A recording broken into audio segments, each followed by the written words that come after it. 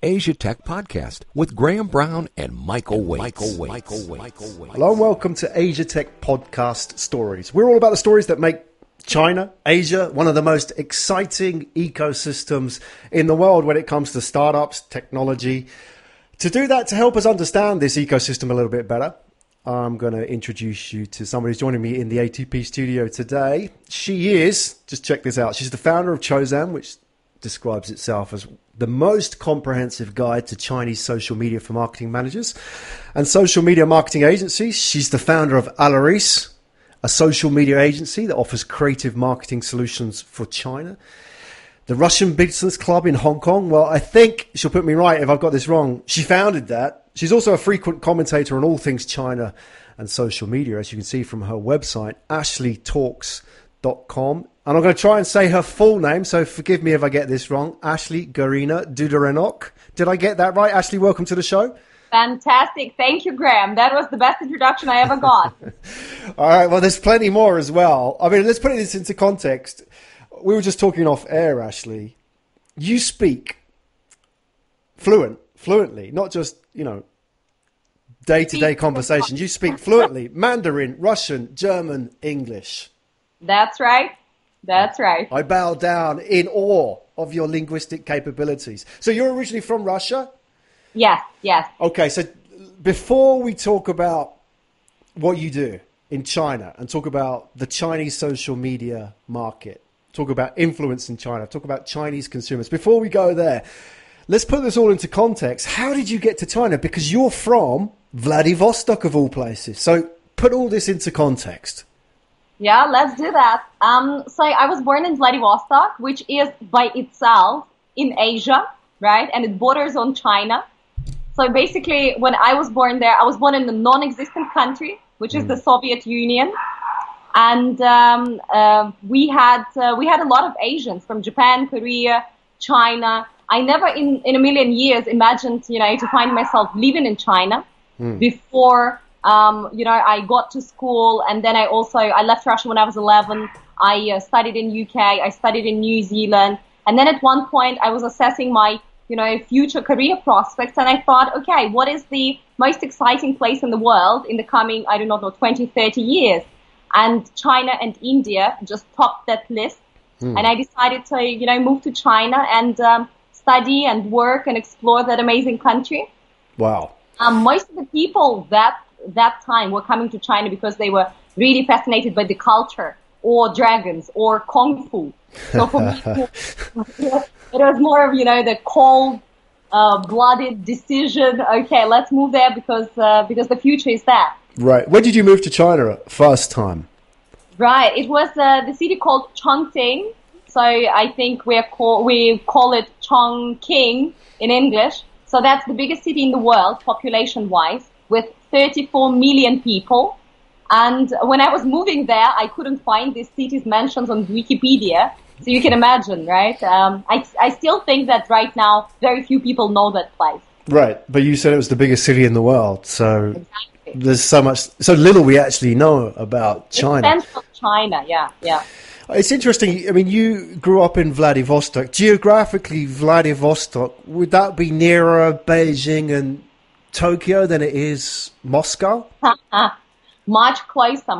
Actually, to fly from Vladivostok to Moscow, it takes 8 to 9 hours.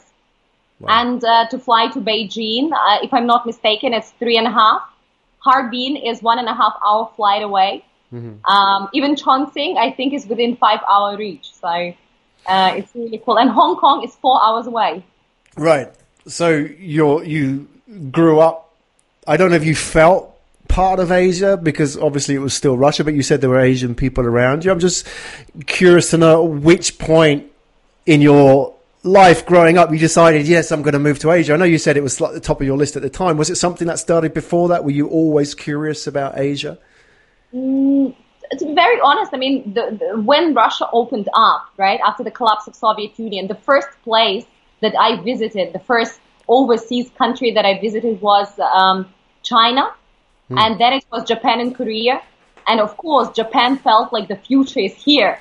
You know, all these opening doors and escalators that I felt like, the spaceship landed somewhere in the middle of our planet, and I'm there. But China was very different. It was still a developing economy. It was very crowded. So I was not fascinated by China, in particular. The country, the people, the language. I didn't have particular interest before.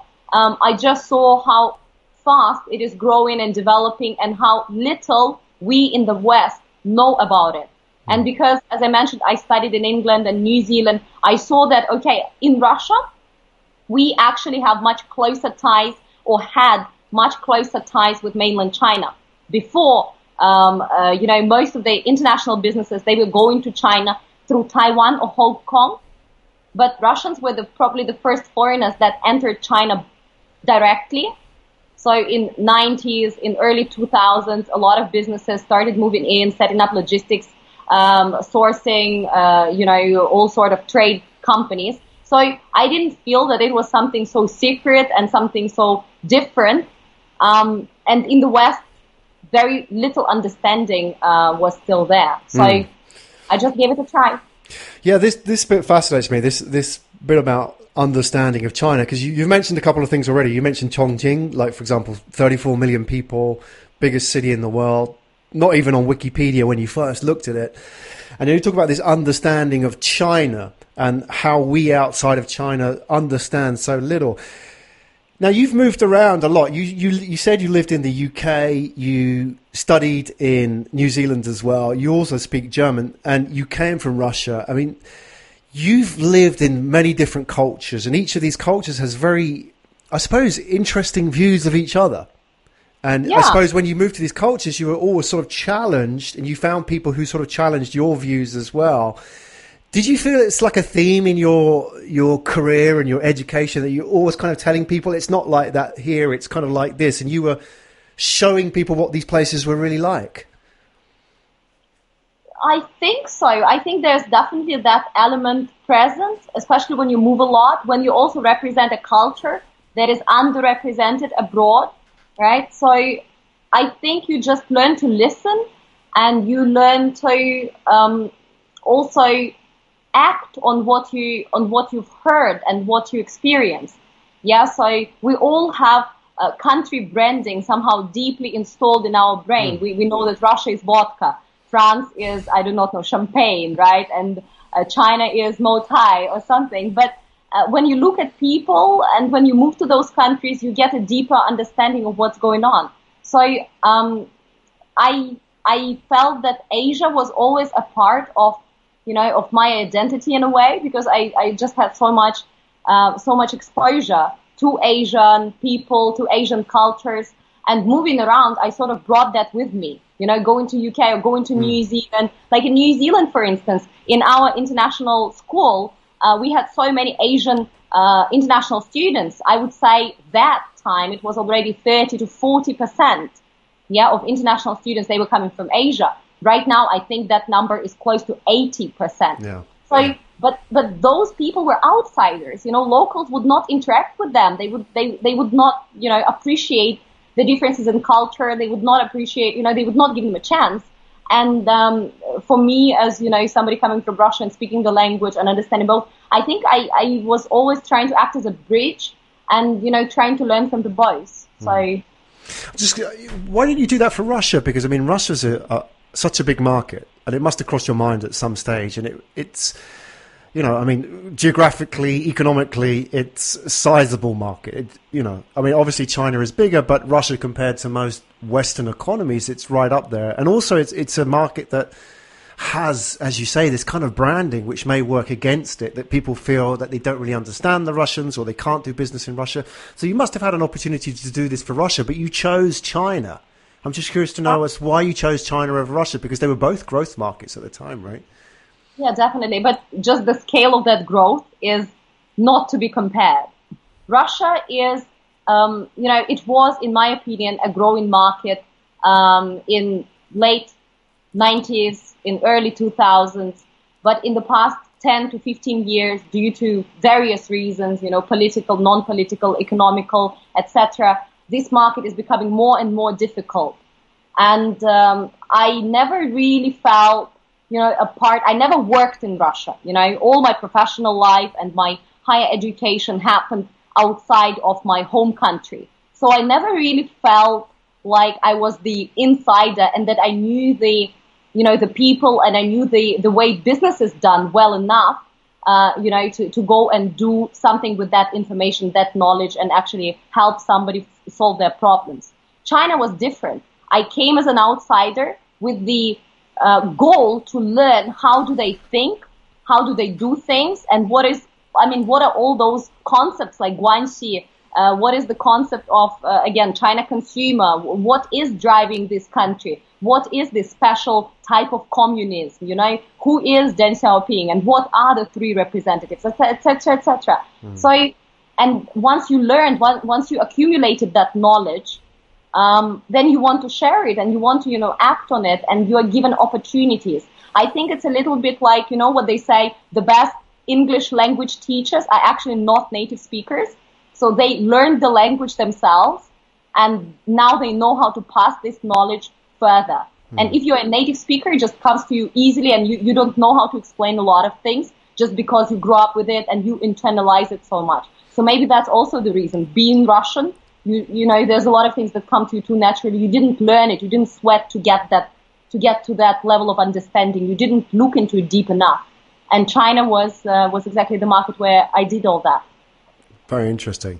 There's a lot of very fascinating points that you raised there, Ashley. And you talk about being an outsider coming to China, and you have expressed that as an advantage because, if you were an insider in Russia, you wouldn't have seen the kind of things that were useful or valuable to brands or, marketing managers that were insights because they were just natural everyday things for you, right? But in China, you've come from the outside, so you look at things in a different way. And it's interesting here because, I live in Japan, and there's actually the word they use for, I'm sure this is similar in Mandarin, but you can correct me, but the word that they use in Japanese for foreigners is gaijin, which basically translates directly to outside person. Yeah. So I'm sure in the script is probably similar in Mandarin as well, right? So yeah. I find that it's just fascinating because you put yourself in that situation willingly, and this sort of bringing us around to understanding the Chinese consumers. Do you feel you have an advantage understanding Chinese consumers that maybe even Chinese social media experts can't see? Definitely. There's no question about that. Actually, I give a lot of talks for mainland Chinese teams that are running their marketing and, focus groups, etc. And what I hear repeatedly is that they say, Ashley, you understand Chinese market and Chinese consumers better than we do.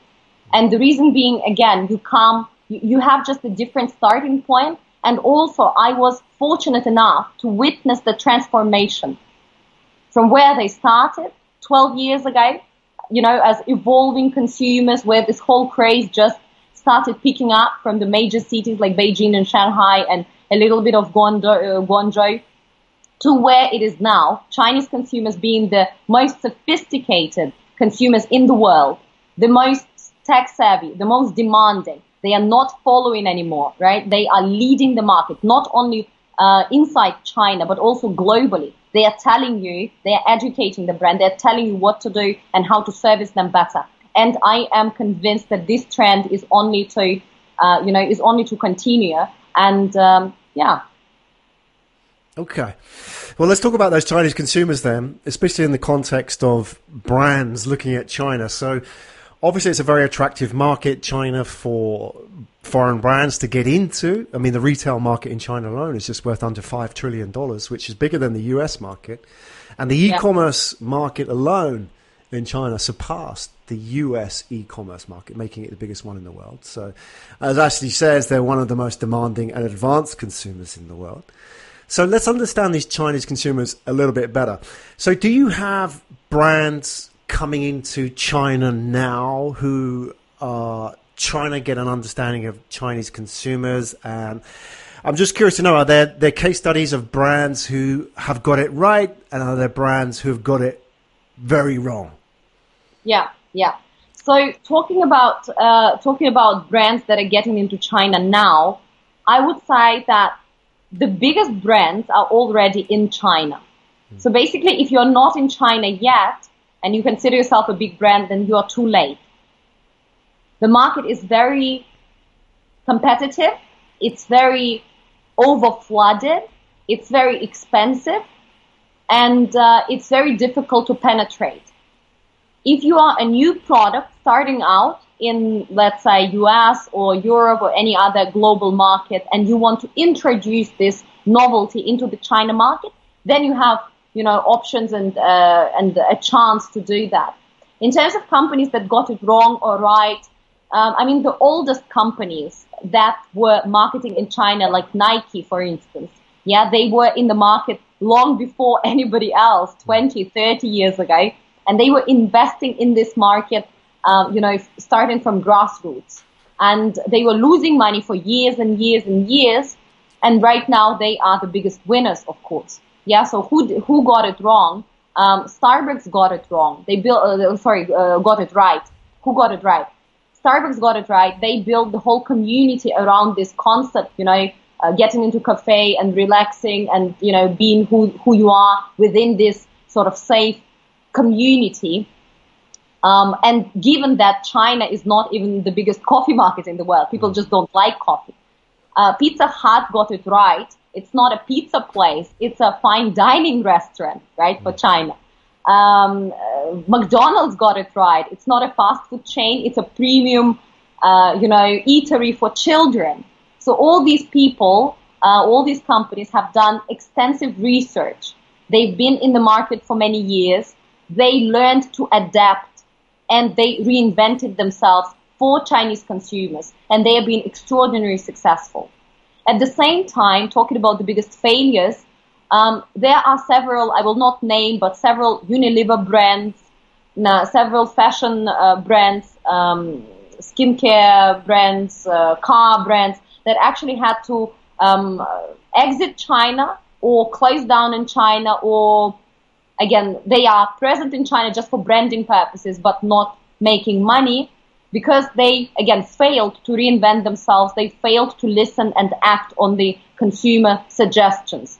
And many, for example, fashion brands do not understand that the market is so fast that Korean brands are being cheap and accessible, and they are populating, they are just expanding so fast. So you need to be faster, better, cheaper, and all that together, and available online and available on mobile. So there's a lot of failure stories there. The same with cosmetic brands. They don't know what Chinese people want. It's not just whitening products, skin whitening products that they want, but now they want something that talks to them specifically. Or a lot of international brands, bring in shampoos, and on those shampoo packages you see European faces and European blonde hair. So people do not understand why, if I wash my hair with that shampoo, I will look like that. So all these things, obvious, but unfortunately a lot of big brands, 10 years ago, 5 years ago, still made those mistakes repeatedly and suffered. When you talk about reinventing themselves, what exactly would that be? Because I can imagine that a brand manager would have problem reinventing the brand, especially if it was a templated style brand like McDonald's. So to what extent do they actually change themselves when they go into a market like China? Do they change the product? Do they change the marketing message? Do they change? What extent do they actually go in different to what they have in other countries? Right. They change everything. I mean, if you go to KFC, right, you go to KFC and you will be served youtiao. Youtiao is a fried dough that is only basically sold in China, just fried long strip dough. And you will be served that in KFC.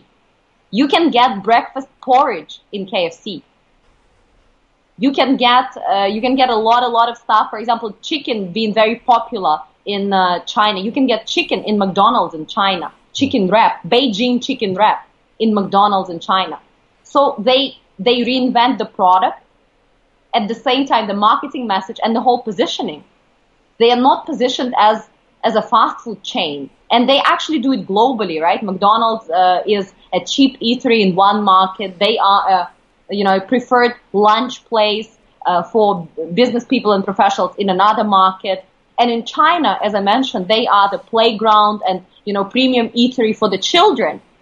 So they are investing in young consumers. They are investing in brainwashing parents that this is the, Western way to feed your children. This is coming from America. This is beef. Beef is good for you. All those things. So they are reinventing themselves on so many levels to fit the market, to drive the market, and to benefit, from this market. So are Chinese consumers open and actively embracing what are obviously foreign brands? Do they see that as some kind of benefit, that the brand's coming from abroad as opposed to like a domestic brand? How do they react to these large multinationals coming to China?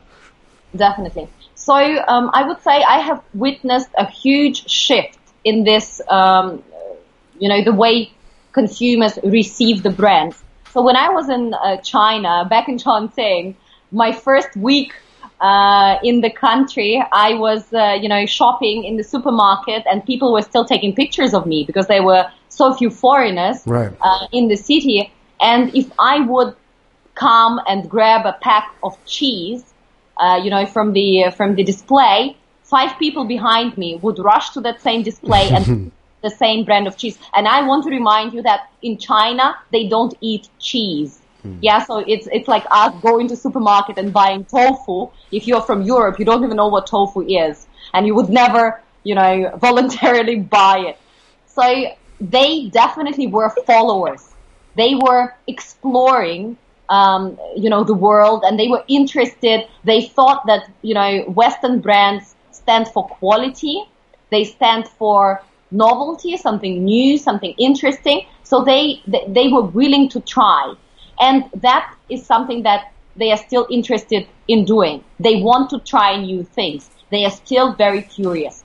But at the same time, if previously the only thing you needed to do to sell your product in China was to write on the package, made in New Zealand or made in USA, right now you need to do a lot more. So 12 years ago, 15 years ago, 10 years ago, to sell the shampoo, you had to have a European model. Right now, you need to have a Chinese or Asian looking model to sell that shampoo, right? You also need to make sure that your shampoo is fit for Asian hair. That it's not only saying that, okay, we stand for quality, but that we stand for quality and we adapted the product to solve your problem, specifically here right now. So there are a couple of product categories in China where quality is of special concern. And one such category is food, babies. There's also a lot, a lot of talk on education, etc. So all those things, it's much easier to sell once you are an international company. Also, a lot of niche brands, like fashion brands, are their niche, or jewelry brands when they're niche and small and very unusual. So there is huge concern in China now about the food safety. So if your apples come from New Zealand or they come from South Africa, it's good. If the milk is coming from Japan, before the nuclear disaster, that was good. Right. Or diapers, right? Well, there was a history, wasn't there, with the Chinese milk? I mean, that's what a lot of Chinese consumers were scared of, right? There was a big... Right. I mean, obviously you know it better than anybody else, but that changed their attitude towards domestic milk, so they went abroad. That's why they were buying all the dairy farms in New Zealand, right? Right. Okay. So, yeah, it's all shifting. It's very, very exciting to see that, to witness that. Do you still get, just out of interest, do you still get Chinese people asking to take photos with you? Because you're obviously foreign, you stand out, you have blonde hair. Are they still fascinated with you, or have they got over that now as things moved on? Are they it's just another blonde-haired foreigner I've seen. So I would say Beijing, Shanghai, Guangzhou, this whole sort of first tier, second even tier cities are definitely over foreigners. Nobody will stop on the street and take pictures. Definitely not. Right. But if you go into the country? Yeah, if you go to the country, of course, yeah. Right. Of course, they are interested. They are like, oh, something cool, something different. Must be a rock star or a film star. Hey, let's talk about one thing I'm curious about is there's been a huge explosion in Chinese tourism in the last 5 years at least. And a lot of Chinese people are now choosing Asia as a destination. Where, you know, before they were going to the States or maybe they were going to France, but now Chinese tourists are going to Asia. I mean, admittedly, they're going on very sort of hard scheduled tours of Asia, but they're still going abroad, and now they're experiencing all these different markets. Like here in Japan, we have, the last 2 or 3 years, the growth in Chinese tourism has been phenomenal. If you look at all the designer luxury stores uptown in Tokyo, now they're all catering. They have Chinese speaking staff. So they're ready. And there's this expression here in Japanese, which is bakugai, which basically translates as explosive shopping. And it's only really used to talk about Chinese, you know, these busloads of Chinese tourists that come to the Prada store or the Louis Vuitton store and just follow the flag. Follow the flag and just go crazy. They just clean it out. So those now you have these Chinese tourists going abroad and experiencing all these different cultures and coming back to China. Is that changing anything? Do you see that impacting their attitude towards brands in China now, or how they do things, or what they expect of brands that they deal with? Yeah, definitely. So Chinese tourists are definitely traveling to a lot more destinations. Yeah, so the first batch of tourists that we saw 10 years ago that primarily arrived in buses were first-tier cities, first-time international tourists. They didn't speak languages. They followed the flag and did, 10-day, 20 countries, Europe tours, just because, again, for them that was the experience. Slowly and gradually, that group of travelers has shifted, to more bespoke tours, to more tailored tours. So right now, that group of people from, first-tier cities, the wealthy people, they don't do that anymore. They have tours catered to them, and they go in much smaller groups. So that is why you don't see them that much. And now their younger generation, their children, the millennials, from 18 to, let's say, 25 years old, those people are changing the way they travel, and they are changing the way tourism is working, because they are not interested in shopping tours. They're interested in experiences. They are going to Asia. Their parents would not want to go to Cambodia or Laos just because they are not interested. But these people go on adventure tours. They travel to South Africa. They travel to Russia, for God's sake, right? And at the same time, those people that you are talking about that explore Asia and come to Japan and still buy a lot and follow the flag. So now this is a second wave. So these are second, third tier cities, first time travelers. And usually they start exploring the market from the nearby locations. Yeah, so they go to Thailand, they go to Taiwan, they go to Japan. And Japan in general is advertised in China as the shopping destination. So if you would like to excuse me buy the toilet seat, the electronic toilet seat, which is across the region, then you definitely fly to Tokyo. And the food and the whole, cultural obsession is there. So when they come back, a lot of things, of course, they take a lot of things with them. So they see how, so for the past 10, 15 years, they've been learning how the West works. And they definitely adapted many of those things and incorporated them into the Chinese realities. Yeah? At the same time, to be very honest, the more they go out and the faster China propels and just becomes better and bigger and faster, the more disappointed they come back home. So if previously Hong Kong was the place to look up to, a desired destination, cheaper, better, a lot of fun, a lot of stuff. So right now they come back from Hong Kong and say, actually, it's not that cheap anymore to buy luxury goods. It's actually not that fun anymore. It's actually quite old. It's actually, internet coverage is not amazing. Or they go to, places like Japan. Previously it was all the roses and, and the glitter. But now they come back and say, it's actually like Shanghai and people are blah, blah, and this is blah, blah. So they are also, they also see, that the rest of the world is not always much more amazing than what they have in China. So they start appreciating their country a lot more now. That's really interesting. I mean, there's so many points in there, but we can dive just into that alone, and there's a whole podcast episode. But we've got to talk about social media, and I think help people understand the social media landscape in China, because wherever anybody is in the world, if they're outside of China, the social media landscape in their country is going to revolve around 3 or 4 major platforms. It's going to be Facebook, YouTube, Twitter, plus some messaging platform. It may be WhatsApp in this country, or a variant. So that's what people are used to, and that's kind of how it is in maybe 80% of the world. So people assume that's how it is everywhere. However, if we would go to China, I mean, those things that I've mentioned, Facebook, YouTube, Twitter, WhatsApp, what's the story? I mean, what is the story of China for those? And then how do Chinese consumers use social media? Right. So since a couple of years back, international social platforms are blocked in China. So those people that are living here in the region, they already heard multiple times that there is the Great Wall of China, as of cyber wall. And behind that wall, there's a hidden kingdom, and this is the China internet space.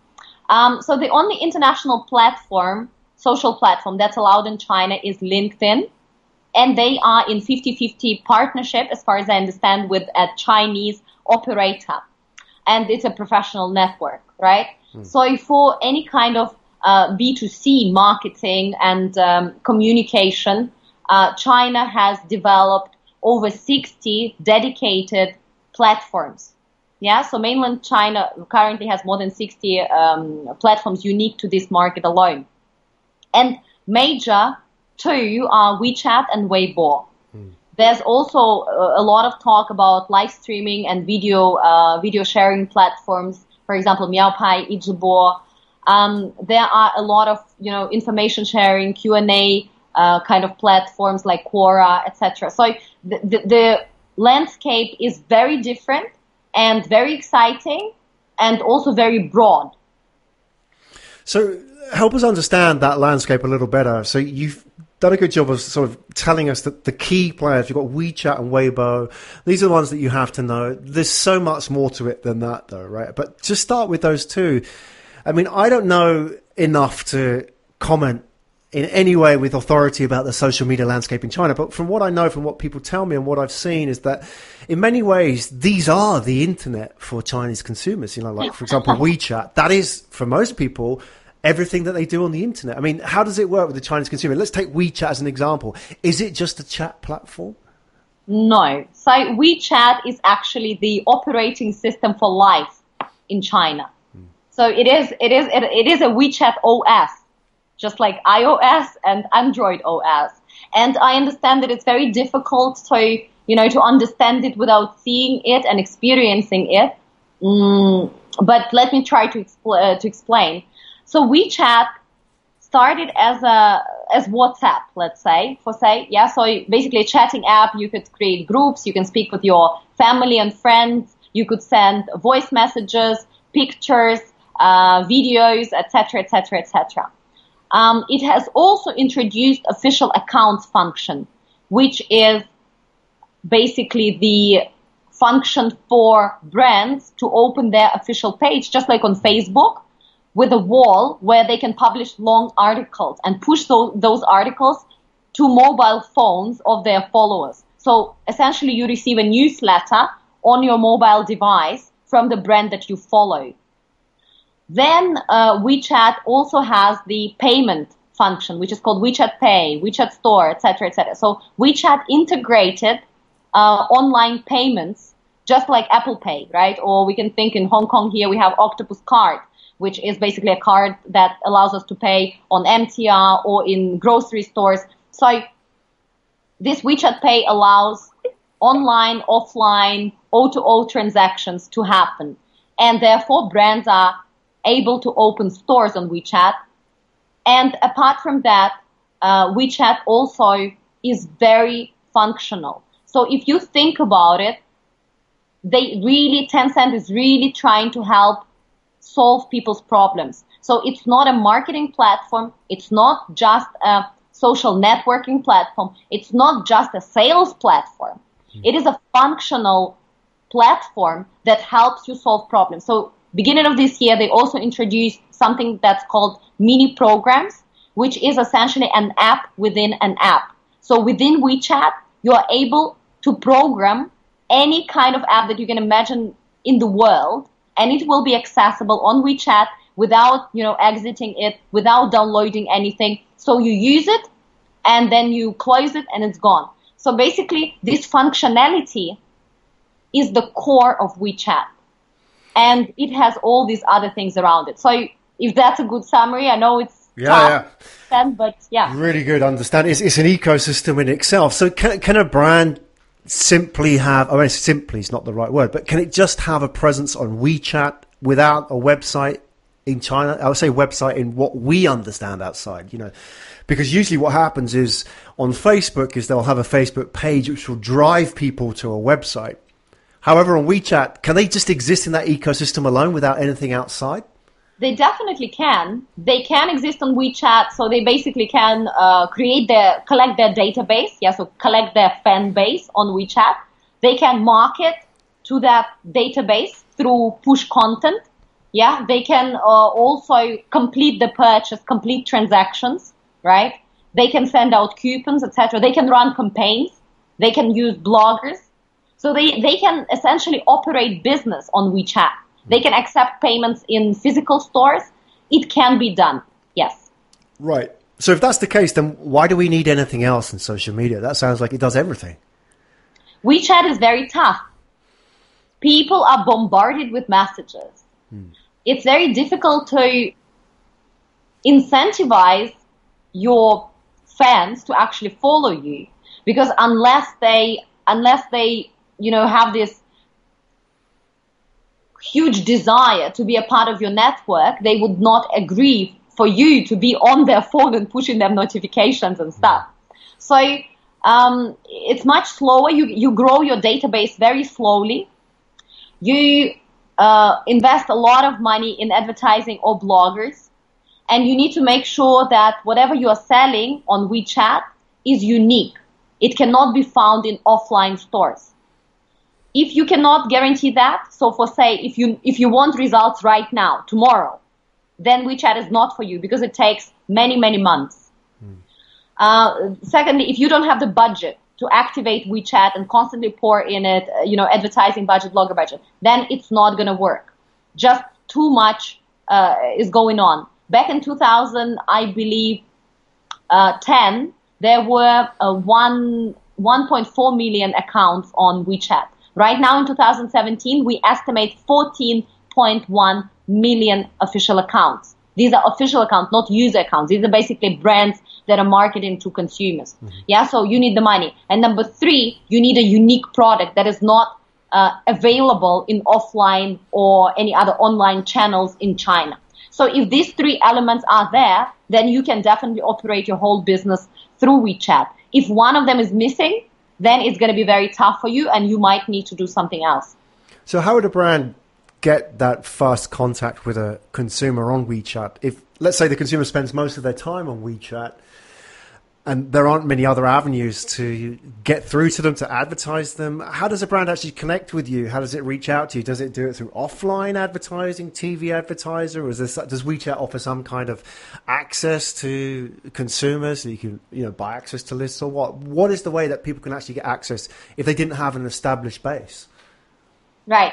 So the first thing, if it's a new brand, right, once you get into China and WeChat is your major marketing platform, I think you need to secure your accounts first. Yeah, so it's not that simple. You need to have a China registered company, or you need to hire an agency that borrows you their account. So basically, your official account shall be linked to China legal entity.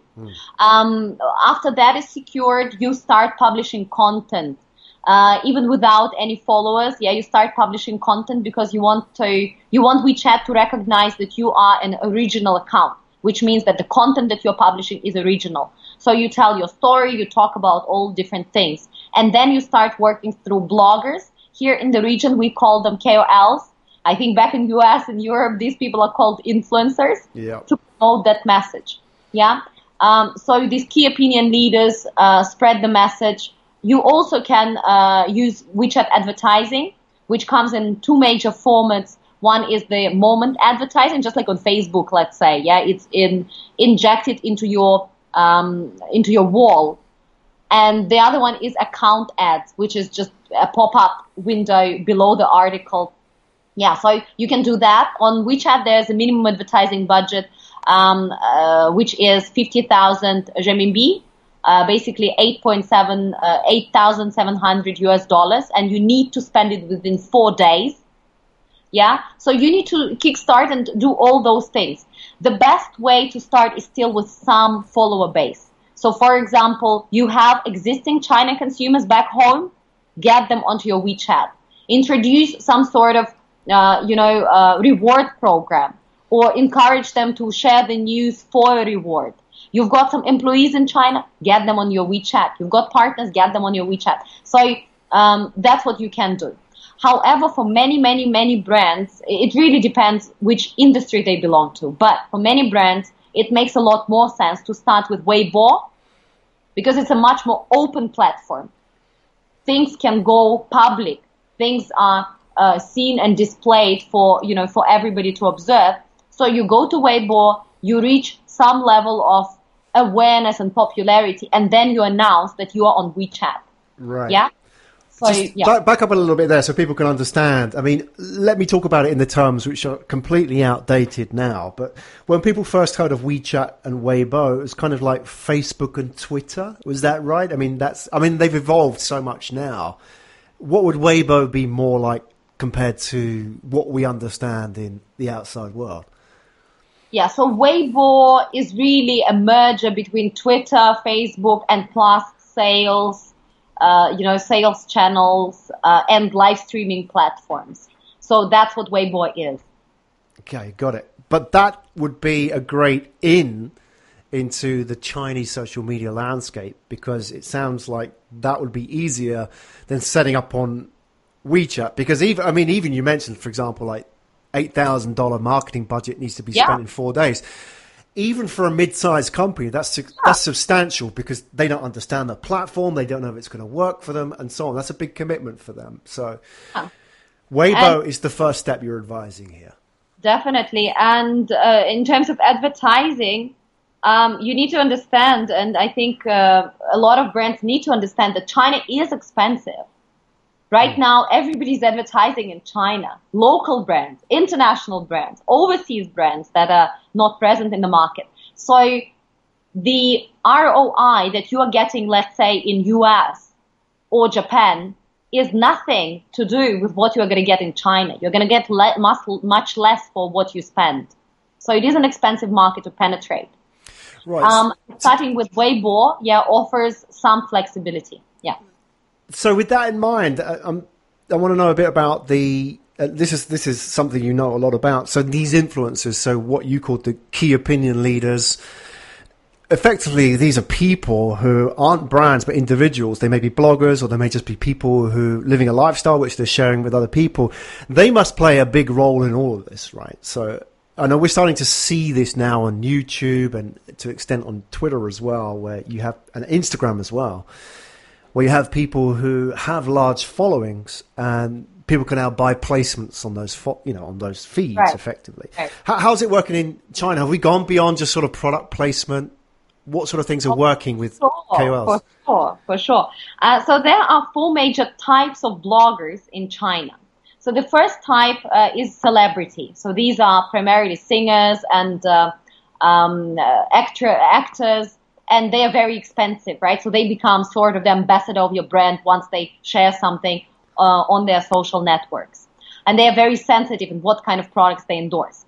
The second type of bloggers are called, let's say, KOL. So these are the actual key opinion leaders. These are people that work, to collect information, rework information, basically present it for audience's judgment. So they are content creators, and they're usually experts. They can be running fun blog or lifestyle blog or fashion blog, etc. Then there are what we call here in China Wanghong, which in translation means internet celebrity. So these are people a little bit like Kim Kardashian, who do not necessarily have any extraordinary skills and expertise, but they document their lifestyle. They can be much, they can be effective and a little bit cheaper than celebrities. But again, you need to see whether they will harm or enhance your brand image.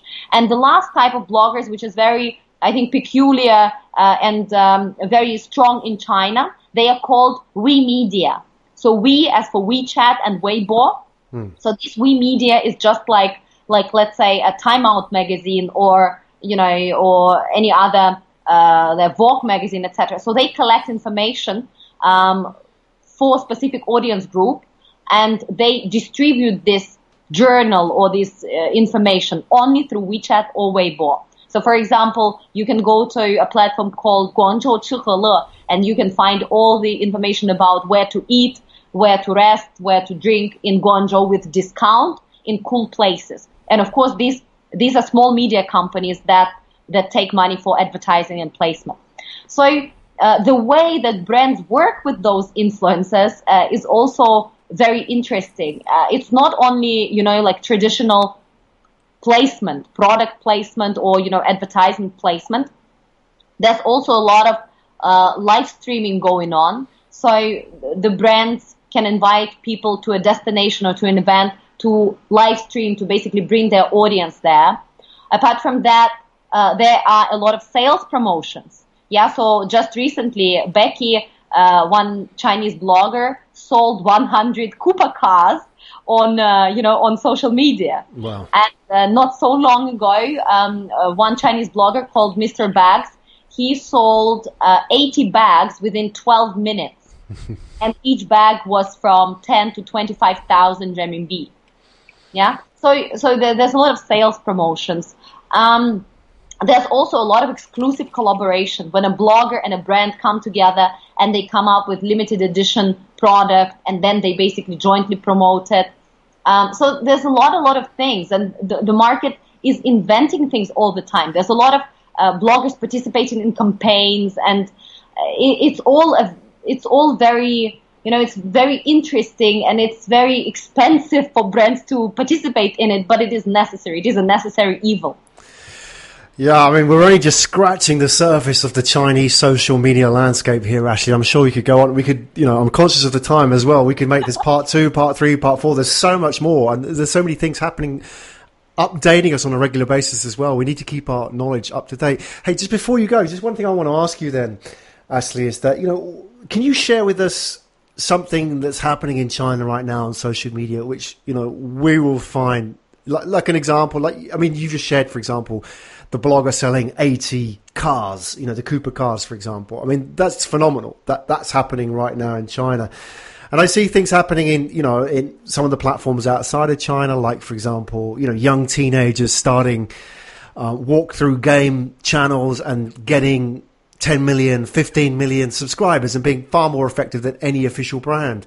So there's a lot that's happening around the world, but specific to China. Is there something that's going to blow us away that we say, look at this. This will really challenge what you think about social media in China? Where would you point us in direction? Is there any kind of news lately, example of something happening on social media you think would really make us, curious and fascinated more so about the Chinese market? Right. I think one of the biggest trends in China right now, in China social in particular, is shared economy, the hype about sharing everything and anything. Yeah, so it's huge.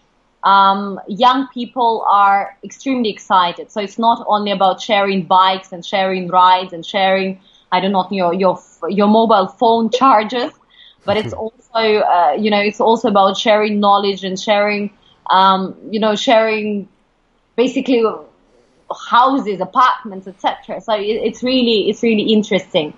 Another big trend that I see is virtual reality. So with the introduction of mini programs and the way WeChat is dominating China market, I definitely see that the world is going to be blown away in the coming 3 to 5 years with the way and the speed with which China is going to adapt and lead this AR, IR integration There's a lot of amazing things happening. I think WeChat, Tencent, and, young consumers and social media are going to be part of it. Wow, what's this space? Ashley, it's been a real pleasure coming onto the show and listening to your story and learning a bit about the social media market in China. Obviously, we're all beginners here, so whatever you've told us today is really just the first step. I'm sure we just got as many questions as we have answers today. So before you go, I want to ask you to share some links with us, because I'm confident that people listening to this are going to be even more curious about not just the Chinese market, but what you do as well. So where can we find out more about you? You can find more about me personally on ashleytalks.com, which is my blog where I blog about Chinese consumers, China market, and Chinese social media. I'm also on YouTube under Ashley Talks. You can find more about my companies, which is alleries.com.hk and chozan.co. And it was a great, great pleasure, Graham. Thank you for having me on the show. I really had fun, and it was amazing intellectual exchange. Absolutely loved it. You are an amazing host. No, surely not. But you come back on the show. Actually, I want you to come back on and do as a part 2, because we've only just started with the social media landscape in China. I'm sure people are going to have questions. And there's going to be news and developments. You shared with us some trends as well today, which have got people excited about the Chinese market. So there's always going to be things happening that are worth sharing. So please come back on and do a part 2 with us. We look forward to hearing from you. So that's Ashley Galina, everybody. She's the founder of Chozan and also the founder of Alleries. We'll put all the details in the show notes. Real pleasure having you on the show today, Ashley. Thanks for coming on. Thank you so much. You've been listening to Asia Tech Podcast. Find out more at www.asiatechpodcast.com.